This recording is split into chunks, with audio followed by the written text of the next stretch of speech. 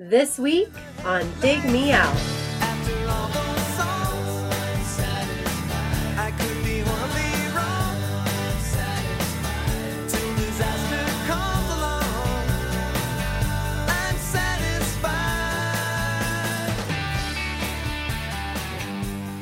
With your hosts, Jason Zia and Tim Minichi. Jay, we're back again with another episode thanks to our Dig Me Out Union on Patreon. You can help us, strange emphasis, make the next episode happen. Emphasis. I did start drinking wine already. Make the next episode happen by joining us at digmeoutunion.com or DMOunion.com. We've just had, Jay, this weekend. It's been great. We've had three new forks. Join us, folks. Three new folks. I'm going to put the wine down. Join us at the $2 level. Sean Brown, Blake, and P. Gutierrez. Welcome all of our new patrons. We're happy to have you. Look forward to you commenting on our episodes and our polls and our various posts that go up, including soon we'll have a new 80s episode that'll be going up. And if you don't know, you should check us out because we do 80s episodes as well every other month. And we might even throw in a bonus 80s episode because we're just sitting at home like everyone else. So we have time to listen to some Duran Duran or whatever. Probably not Duran Duran, unless somebody suggests it. I don't think anybody's put that in the hopper yet. I think you're right. So if you join us... What's the worst album from the late 80s? That's probably the one we should review. The worst album from the late 80s? Like, are you talking like a Vanilla Ice record? Or No. The Duran Duran. Like, what's the album in the later 80s before they came back in the 90s? There's that one in like ignored. 89. I don't even remember the name of it. It's the one that has Big like no... Thing? Yeah, it has like no good singles on it. There's no like Hungry Like the Wolf or Notorious or anything like that. I mean, that's the one for us. Yes, that's the oddball that's the panorama of their career in comparison to the Cars. So this week we have one of our patrons on who comes on to talk about a record with us. He was here last year to talk about Powderfinger. This year he'll introduce the record, but we're welcoming back Darren Svedson from Canada, Toronto. Toronto, Canada, yeah. Thanks again for having me back, guys. It's hard to believe it's been a year since I spoke with you last. And this is my third kick of the can here. And the first time was American Band with Marcy Playground's Shapeshifter. Then we went down under last year with Powderfinger's Odyssey No. 5. But I figured for my third time, it was time to pick someone from my home team of Canada. And I went through your vast catalog, and you actually have covered a lot of Canadian bands that I wouldn't expect to be known so much in the US. You've done the Tea Party, Sloan, I Mother Earth, but one band you have not covered is the band we're talking about tonight called Odds. And the album we're going to be discussing is Good Weird Feeling from 1994. How did you discover Odds? Because I actually am aware of this band. I've listened to them, and I'm curious how you found them. So it's interesting when you live in Canada, you may have heard of the term CanCon, which is Canadian content. So it was a law that was introduced, I think, in the early 70s, basically to ensure that Canadian culture, in particular with music, there was a certain percentage of music that needed to be qualified as Canadian to be played on radio. I think if you look back, late 60s, early 70s, if you wanted to make it big in the music industry as a Canadian, you had to go down to the U.S. So Guess Who, Neil Young, etc. So CanCon, I think, was a controversial decision at the time, and it was viewed as a crutch for a lot of Canadians. Said, well, if you can't make it on your own merits and you have to have forced play, really, are you good enough? And there's probably a lot of examples of bands that did get played both on the radio and Much Music, which is our version of MTV, which also started in the mid 80s. But I think by the 90s, actually the whole CanCon process really worked, and it did help engender a healthy music scene here. And that's where you saw the bands. I think it bore fruit in the early to mid 90s when you saw the rise of bands like Our Lady Peace, I'm Mother Earth, The Tragically Hip, etc. And the Odds is I think one of those bands that benefited from that for sure. So they were, I'd say they were not A-list like the Hip here or Our Lady Peace, but they were a solid B-level group. They did get a lot of play for a few singles on this album, but I don't know if they really made any ripples in the U.S. market. Okay. So I think I saw them open for the Hip at some point in the mid-90s, because I've seen the Hip like probably 5 or 6 times. And I was at the Live Between Us show in Detroit, the one that got turned into the live album, and I want to say the Odds opened that show. Because they were touring probably maybe not for this album, but it waited because this was 94 and that was 96, I believe, for that. So it might have been the next album, or maybe they worked. I don't know what the I think they did the Day for Night tour for at least part of that. Yes. Well, they were also playing. I want to say that Trouble at the Hen House was out by that point because they played Gift Shop. I think to open that show. Okay. So, but I know I saw the Odds because I put this record on and I immediately was like, I know this band. Like, I've heard these songs before. So Jay, let me ask you, have you ever listened to Odds before this? Have not, and I don't know that I've even heard of them before. So, all new to me. All right. Well, do you want to get into the history at all with Odds, or any of their backstory? History of the band. Yeah, I mean, to be honest, I don't know too much about them. I mean, they. I looked on their Wikipedia page as well, and interesting timing actually to give a plug to another podcast that's recently started. It's called Rave and Drool. It's just a guy who interviews artists, Canadian artists from the 90s. It just started a few months ago, and they actually just had Craig Northey, who's one of the principal songwriters of the band. He was on their latest episode. So he actually had some good tidbits about how they got started and such.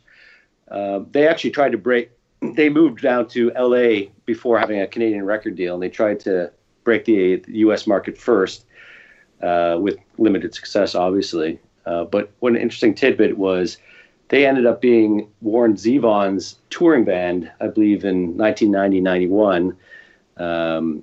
He picked them, they were on the same label, and he was in that process when tours, picking up and coming bands to tour with, and he selected them. So that was an interesting piece of trivia for them. They released Bedbugs in 1992, I believe, and that had a bit of a novelty song on it called Heterosexual Man, that if you look up the video on YouTube, if you're a Kids in the Hall fan, it actually has 3 of the Kids in the Hall performing in that video.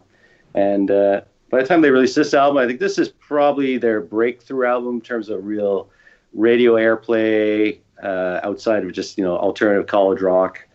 And after this album, they released another one called Nest in late 96, which did quite well as well. And then they took a hiatus in 99, and they came back, I believe, 10 years ago, and they're still a going concern right now as a touring band. Yes, and at one point, so the other members of the band besides Craig Northey are Stephen Drake on guitar, Doug Elliott on bass, and Paul Brennan on drums. That was the original lineup. And then Brennan left in 95 to play with Big Sugar and was replaced by Pat Stewart, who had been the drummer for Bryan Adams. Yes. Keeping it in the Canadian family. Canadian royalty. Yes. Canadian royalty. Yeah, I think one of the interesting things for me about this band is the shared songwriting of Craig Northey and Stephen Drake. So we can talk about it a bit more later on, but they seem to roughly, at least in their peak, split the songwriting 50-50. And it's interesting. I find their sounds complement each other well. But for me, I clearly have a strong preference for, at least on this album, for one of the songwriters. Interesting. I didn't pick up on, maybe you did, Jay, but I did not pick up on two separate styles. I find their voices too are actually very similar. So it's even for me, it's hard sometimes to, unless you really concentrate, to figure out which one is singing. Gotcha. I do remember,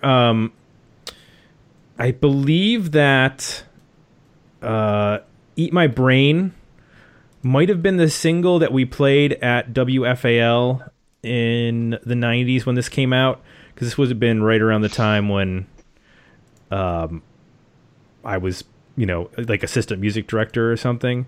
So I want to say that, like, I know Truth Untold was, and I don't know if it was an official single. That might have just been one that we picked. Yeah, so for this album, there's videos i.e. singles for Truth Untold was the first one released in Canada. Eat My Brain was the second single, which was quite successful in modern rock here. And then there was a third single called Satisfied. That's and the first two were the Stephen Drake written songs, and the third and final was Craig Northey. Okay. And then, so this came out on WEA, and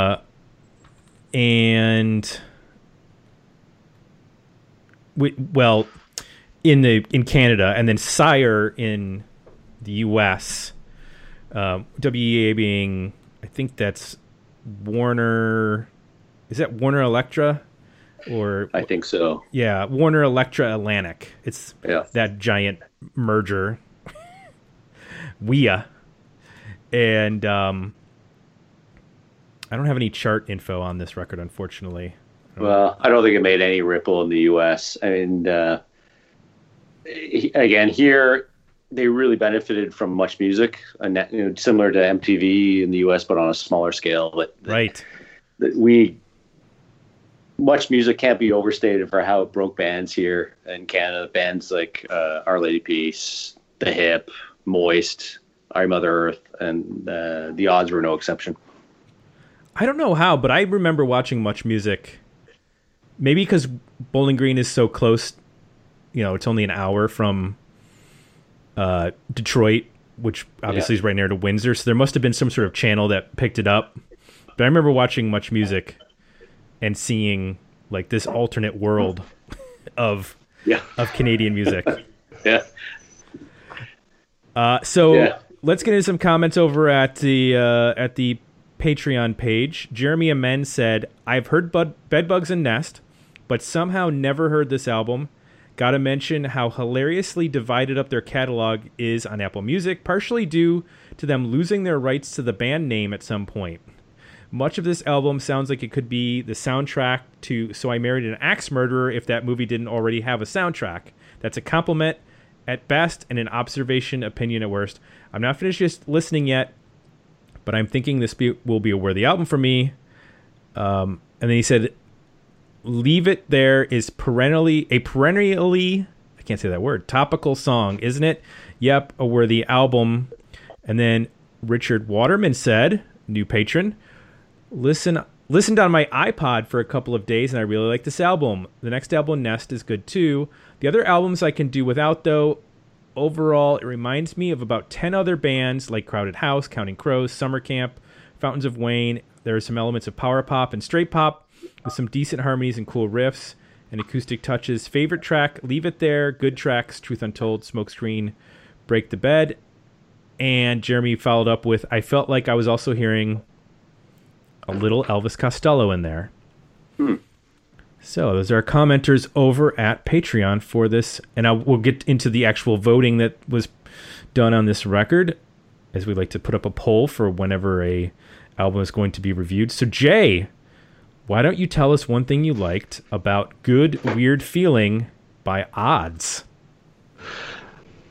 You touched on a couple different things there. I'm going to focus on probably the one that will get talked about the least, which is it's got some good grooves on it. Like, I think when you hear this band on the surface, you get the harmonies, you get the pop songwriting. It gets close to power pop at times. Really good vocals, some really cool guitars. But I find myself gravitated to songs like Truth Untold, Break the Bed, and Eat My Brain, which have these really cool, even anybody else but me, have these really cool, like, swaggery grooves to them. Very competent, solid drumming with a lot of feel. Bass heavy, really great bass tone. Cool rolling bass lines that just keep the groove moving.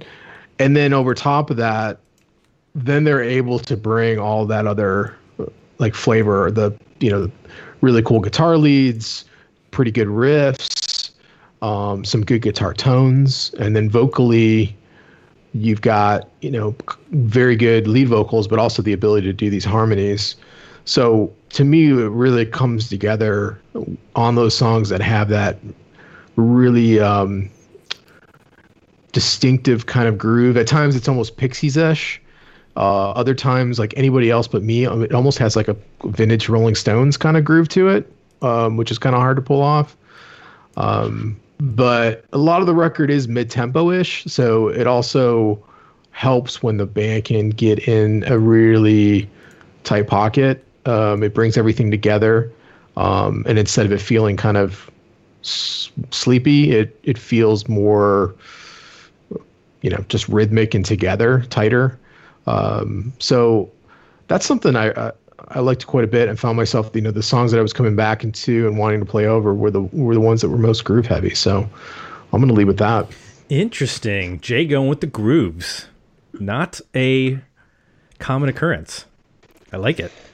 What do you got? Well, I'm a sucker for the big hooks and harmonies on this record. Like, to me, the stuff that works best is the lyrics and the hooks that get jammed into my brain and they just sit there. So songs like Truth Untold, Eat My Brain, Oh Sorrow, Oh Shame has a great hook in that song. Thinking like a teenager, using up the Kleenex, staring at the CD rack, asking myself which fuzzbox band would sound the best. Try on your lipstick, try on your clothes. I wanna be you for a little while, and I'm freaked out enough to bloody my own nose. Oh sorrow, oh shame, take me by the shoulders, shake me to the brain. Oh sorrow, oh shame, I lock myself in a room again.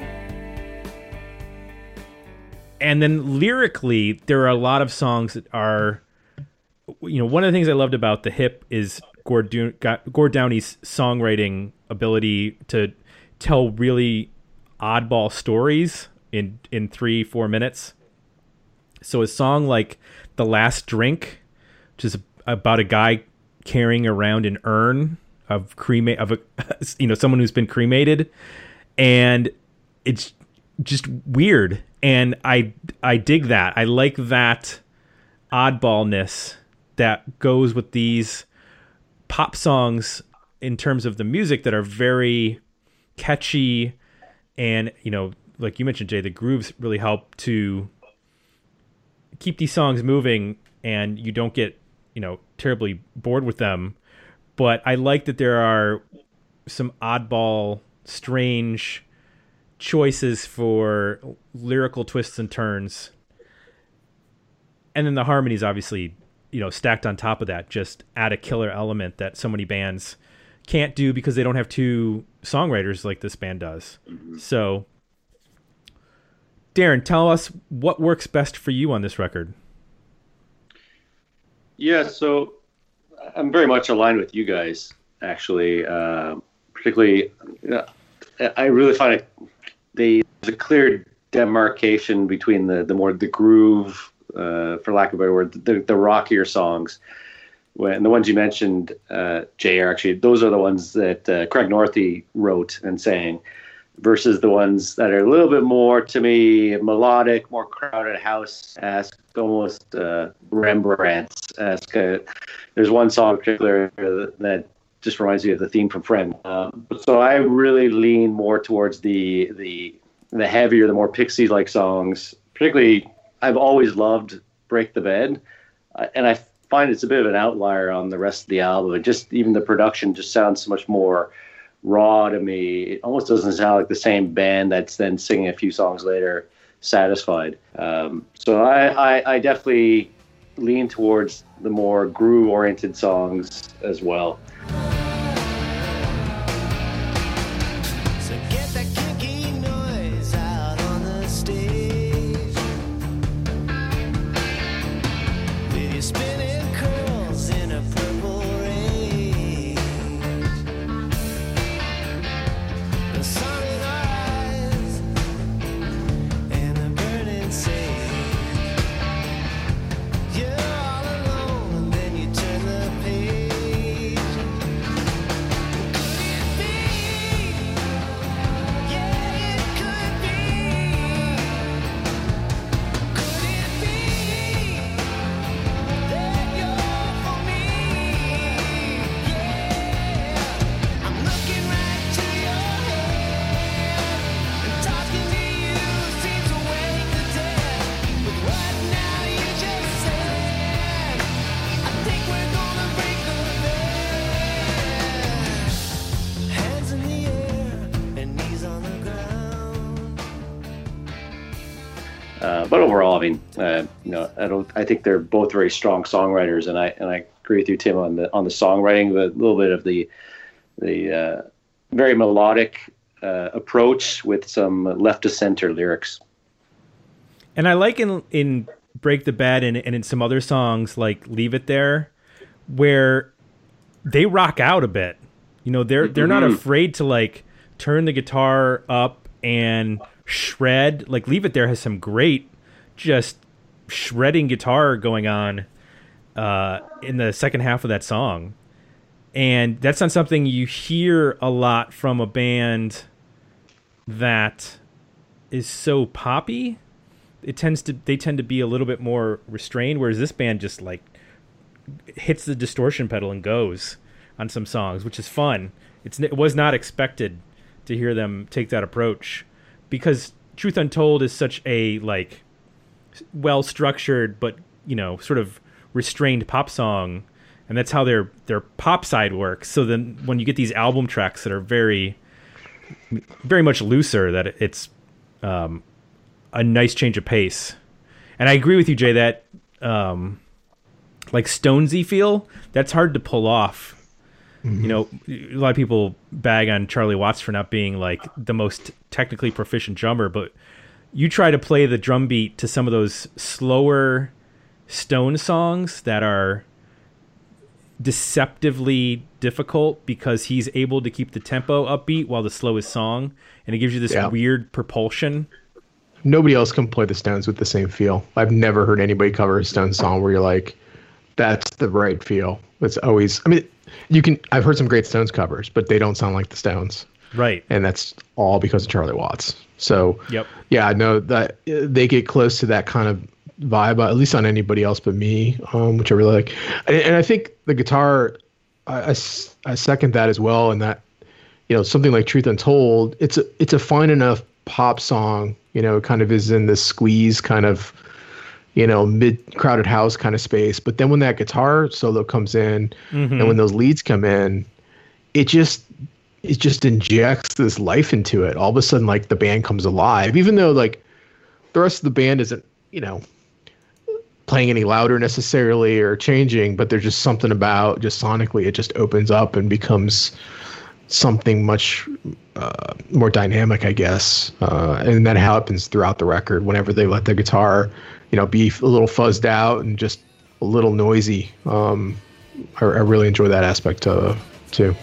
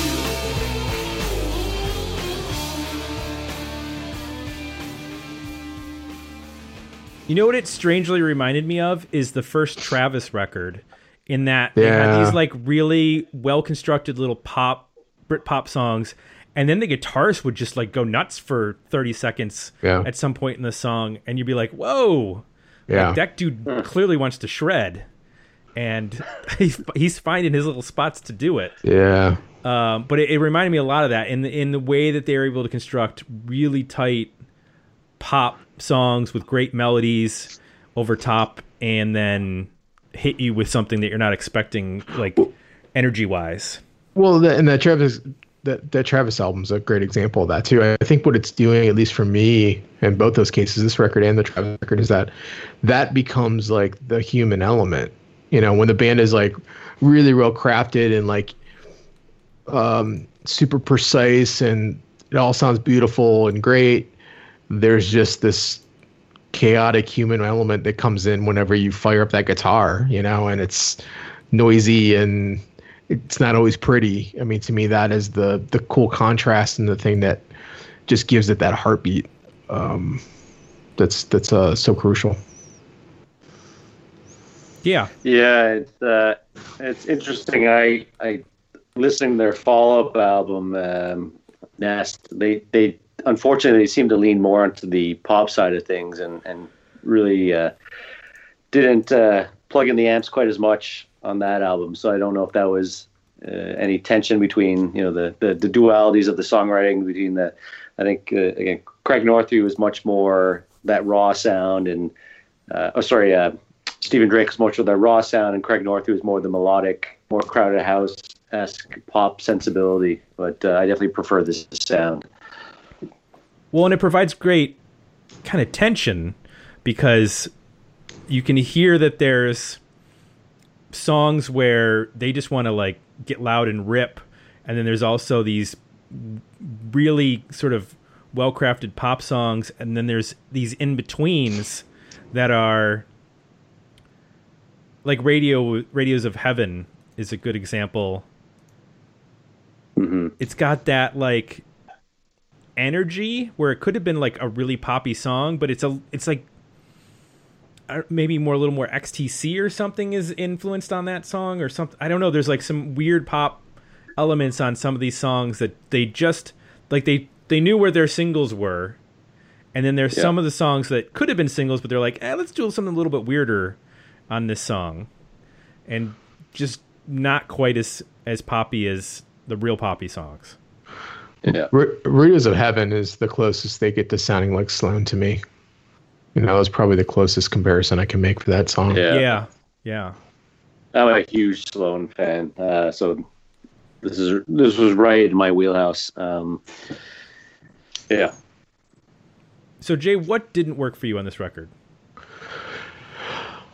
Well, I'm not I don't love when the album gets pretty slow and quiet towards the latter half. There's some pockets there. The Last Drink sounds like Toad the Wet Sprocket. Mercy to Go sounds like a Crowded House album track. I like Anybody Else But Me, and We'll Talk at the latter half of the record, but it feels like from basically Break the Bed forward, the quiet stuff starts to lose my attention. It's just a little like when they don't have that, either that heavy groove going on, or they have the guitar riffs, or if the vocal is not very like expressive and emotive, then it just gets into this very like white bread, Wonder Bread kind of generic pop sound that's like vaguely 80s, vaguely early 90s, but not really compelling or distinct. So that's the stuff that, there's nothing wrong with it. Like when you listen to it, you're like, okay, this is a well-written song and the performances are good. There's just nothing about it that grabs you like some of those other tunes. The Last Drink might be, a good example of what I'm talking about. I completely agree with you. Like track 4, I Would Be Your Man, is like the good version of doing that. Like that to me almost sounded like a Super Drag song. Yeah. The way he's singing that. But then totally. Is it gonna hurt if we try? Is this the calm before the flood? Well, we may skip like stones, or you could pull me from the mud, and I would wash your feet and fill your wound, and I would be your man. But it hurts to know, but I don't think I can.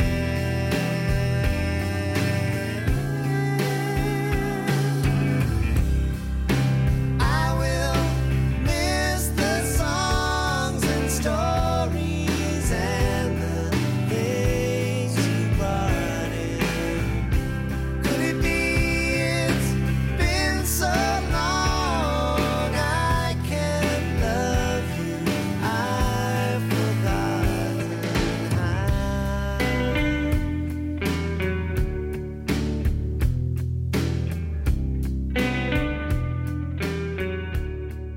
like Mercy to Go was, it didn't have that same expressiveness that, and I like We'll Talk the last because it's got a little bit of propulsion to it, even though it's a quieter song.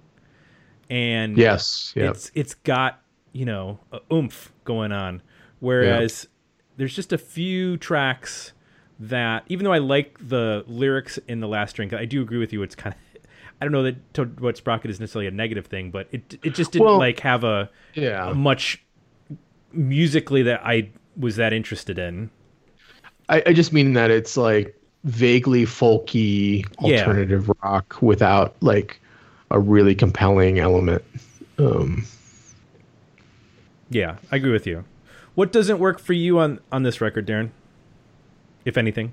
Yeah, again, I'm actually very aligned with what you both have said. I do think the back half of the album, there's a bit of a glut of just these mid-tempo, we wouldn't call them ballads per se, but just mid-tempo pop songs. I mean, Oh Sorrow, Oh Shame, The Last Drink, Mercy to Go, and to me they're pretty much interchangeable, and they all sound, which is, I'm surprised I'm saying this because they, to me, they sound very much like, especially something like Oh Sorrow, Oh Shame could be on Crowded House's Woodface album, and I love Crowded House, but it's just a little bit too much of the same thing for me. So for me, if I would probably just, of the 5 or 6 mid tempos, I'd keep 2 or 3 of them.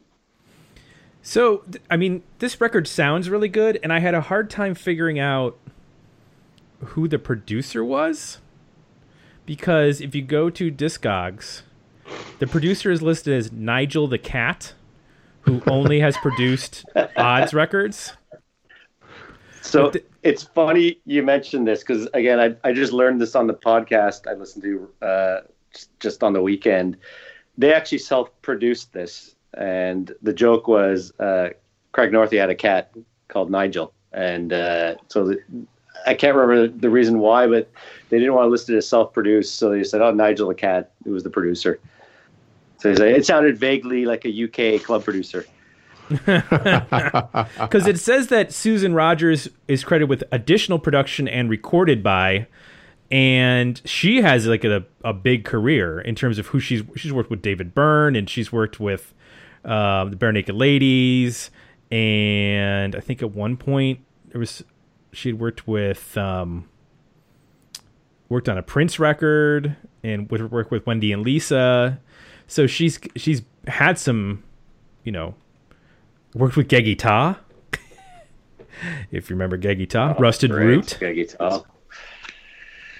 And so I thought maybe she was the one behind the board, but I guess it was Kat. Their Kat was doing it. So. Yeah. But I feel this sounds, listening to it, it did not sound dated to me. Like this doesn't have I don't know, you can, disagree with me, Jay, if you like, but this sounds like pretty contemporary. There's no absolutely pinpoint points of this sounds like the 90s in terms of guitar tones or, reverb or anything like that. Yeah, no, I think production wise, it's a really nice sounding record, and not dated at all. I think some of the material, when it gets in that generic realm, I think of like what I kind of already talked about, right? That generic pop, alt pop stuff from the 90s. But other than that, there's nothing about the production that's necessarily 90s sounding. So why wasn't this huge in the United States? What? That's as I get older, I realize, because I used to think this when I was in my teens and early 20s, and all these bands that were huge on Much Music. I was like, how come they don't make a dent in the U.S.? And the biggest example, of course, being a band like The Hip that I think regionally could do well in Buffalo and certain markets, but they were headliners here. Like they could sell out arenas here. I just think it's a matter of when you're Canadian.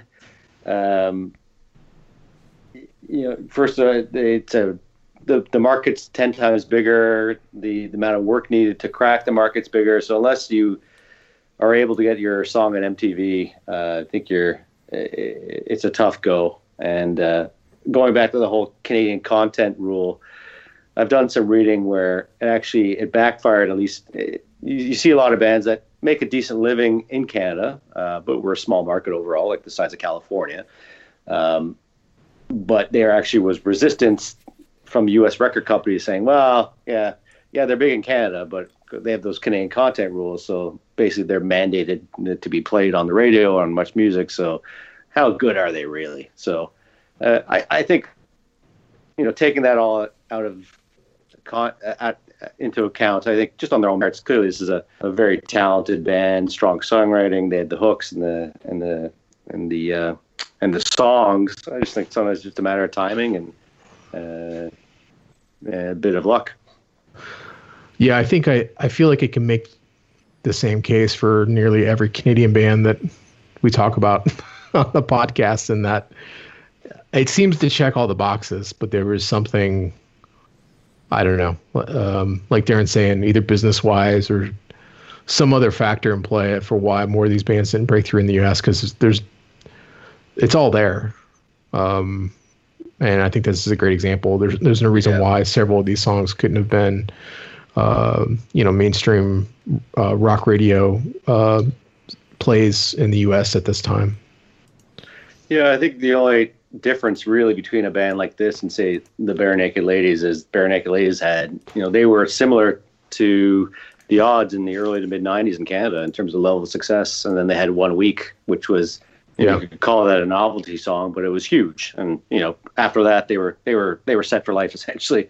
And unless you have a song like that, then you are relegated to making, a decent working career as a touring musician. I'm sure they all have, modest sized houses and they're doing what they love, but they're certainly not wealthy by any means. Well, so I wonder if Eat My Brain was their chance at like a 1 week style, if it had the right video, You know, if it could have been their Sex and Candy, or it could have been their, you know, New Radicals type song, or is it just not quite good enough to make it to that level in the U.S.? I don't know, but that's the song that's always stuck in my head as far as this record goes.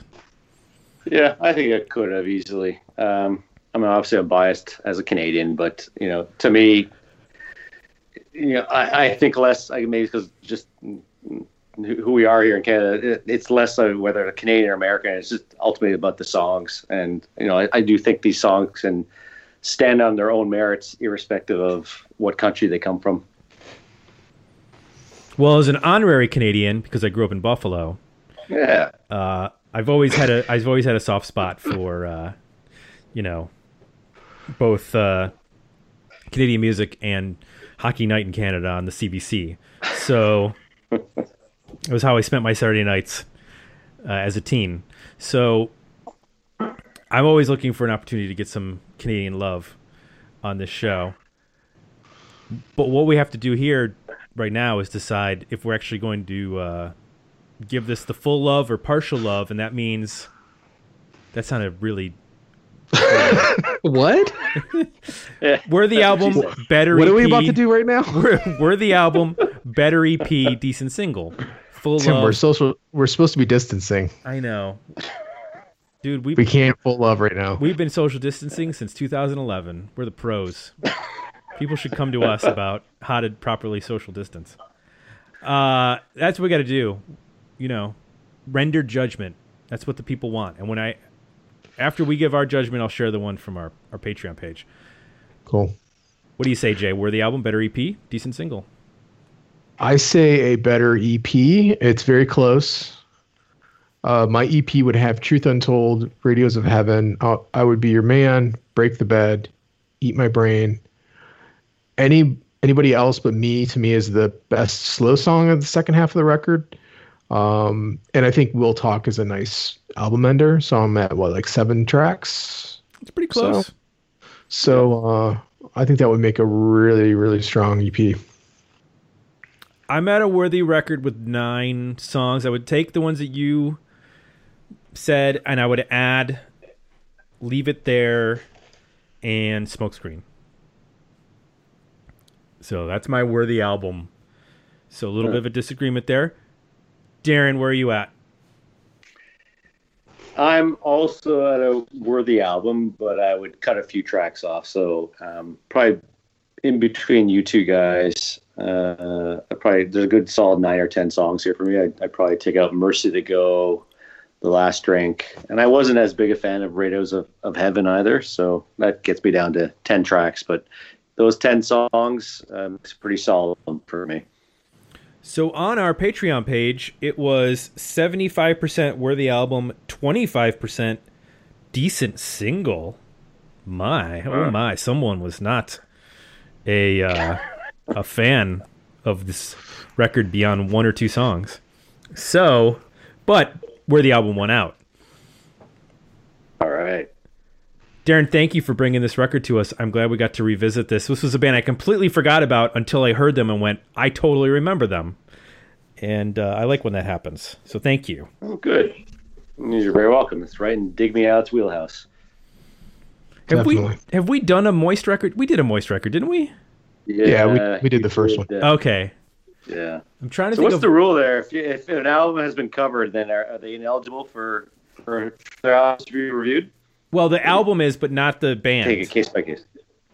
Okay. Yeah, we've done 2 albums twice. We've done both Paw records. Yeah. We've done There's been 1 or 2 others. There's been a few others, yeah. I know there have been. You did GNR, Use Your Illusion 1 and 2. Which is 2 records, technically. Those are 2 records that are released on the same day. I'm trying to remember, who else have we done 2 records? It's probably, and you know what's funny is it's been bands that like you wouldn't expect us to do 2 records, but we ended up doing 2 records. I don't remember who the other ones were, but I know there were more. The Two Timer Club. Okay. So if All you right. wanted to, Good to you know, know. suggest, was there another Moist record in the 90s? Oh yeah. Yeah, there was. Moist had a good album out in the late 90s. What was it called? Was that Mercedes 5 and Dime? Yeah, okay. And then did I like- Creature come out in 2000s? No, Creature's the second. Right? Creature was 96 here. I Mother Earth had a great album after Dig, which actually was their big breakthrough album here in Canada called Scenery and Fish. And then 6 months later, Edwin quit the band, which was our version of David Lee Roth quitting Van Halen on a much smaller scale. Sure. Much smaller. Significantly smaller. I Mother Earth is Canada's Van Halen. Well, at least from the lead singer point of view. Wow, I had no idea. I would think it would be if Geddy Lee left Rush. That would be their version of Van Halen. Yeah, it's true. Yeah, bad Or analogy, whoever sings but- for Triumph. I don't know who sings for Triumph, but it was Rick Emmett. okay, see. We learned this in school here in Canada. It's a part of the Can Rock class that you have to take. Part of the CanCon rules you have to take. When you go to I've Can majored in Camp it. in the summers. Yeah. That's amazing. Want to remind everyone, Patreon is where you go, where you can join us to support the podcast, like the folks we mentioned at the top of the show who have recently joined us. We have all sorts of different tiers based on what your interests are in receiving, whether it's a sticker. We also do these T-shirts that Jay designed, which are pretty cool. We also do polls for not only albums that are suggested via our website, but we also do polls for roundtables and for 80s episodes at our steering level committee. And then, of course, you can sign up for our new box newsletter where we send out weekly 1-minute reviews of new records released relevant to the 80s and 90s. And then we also post the upcoming release calendar along with whatever's been going on in Dig Me Out land for the past week. Good way to stay up to date on all of the constantly shifting release dates thanks to the current coronavirus issues and inability to press vinyl, which I just saw another band today said, sorry, we're going to miss our release date. So that sucked. That was Shiner, by the way, who I've been really looking forward to because that second single was awesome that they released, and then they announced they're not going to have the vinyl for next month.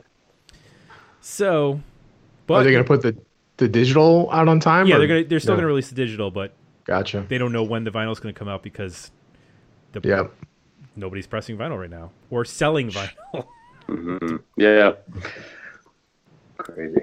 Gotcha. And then, of course, Apple Podcasts. If you like the show, please leave us some positive feedback there. Darren, once again, thank you for coming on. We look forward to revisiting or visiting again with you next year. Hopefully, we have left our house by then. Yeah. Thanks again, guys. It's always a pleasure to speak with both of you. And hopefully next year, I'll be sitting out in my backyard at least. If things will clear up in a couple weeks or a couple months at best. Yes. Hopefully, it will not be based on a military release that you're allowed 1 hour in the yard. As the U.S. has crumbled from economic collapse. Darren, we don't know how things are going to go down here. If they get a little squirrely, could you take us in? Sure, I got room in the basement. Cool. I'm in Texas. I things could go either direction at any time. So. Jay, you're better off going into Mexico 'cause I think they're doing better than us at this point. So you might want to get that Babbel app and start working on your Mexican. In Spanish? Your Spanish, yes. How do you say "dig me out" in Spanish? I don't know, but now I'm going to Google it. Question. English to Spanish, and the text is "dig me out." It's one word, and there's no way I can say it. Desenterrarme. Wait, let me see. Really? There's an option. Desenterrarme. Oh. That's how you say it. I used the audio option for pronunciation. So I wonder if podcast is also translatable. No, it doesn't translate. Desenterrame podcast.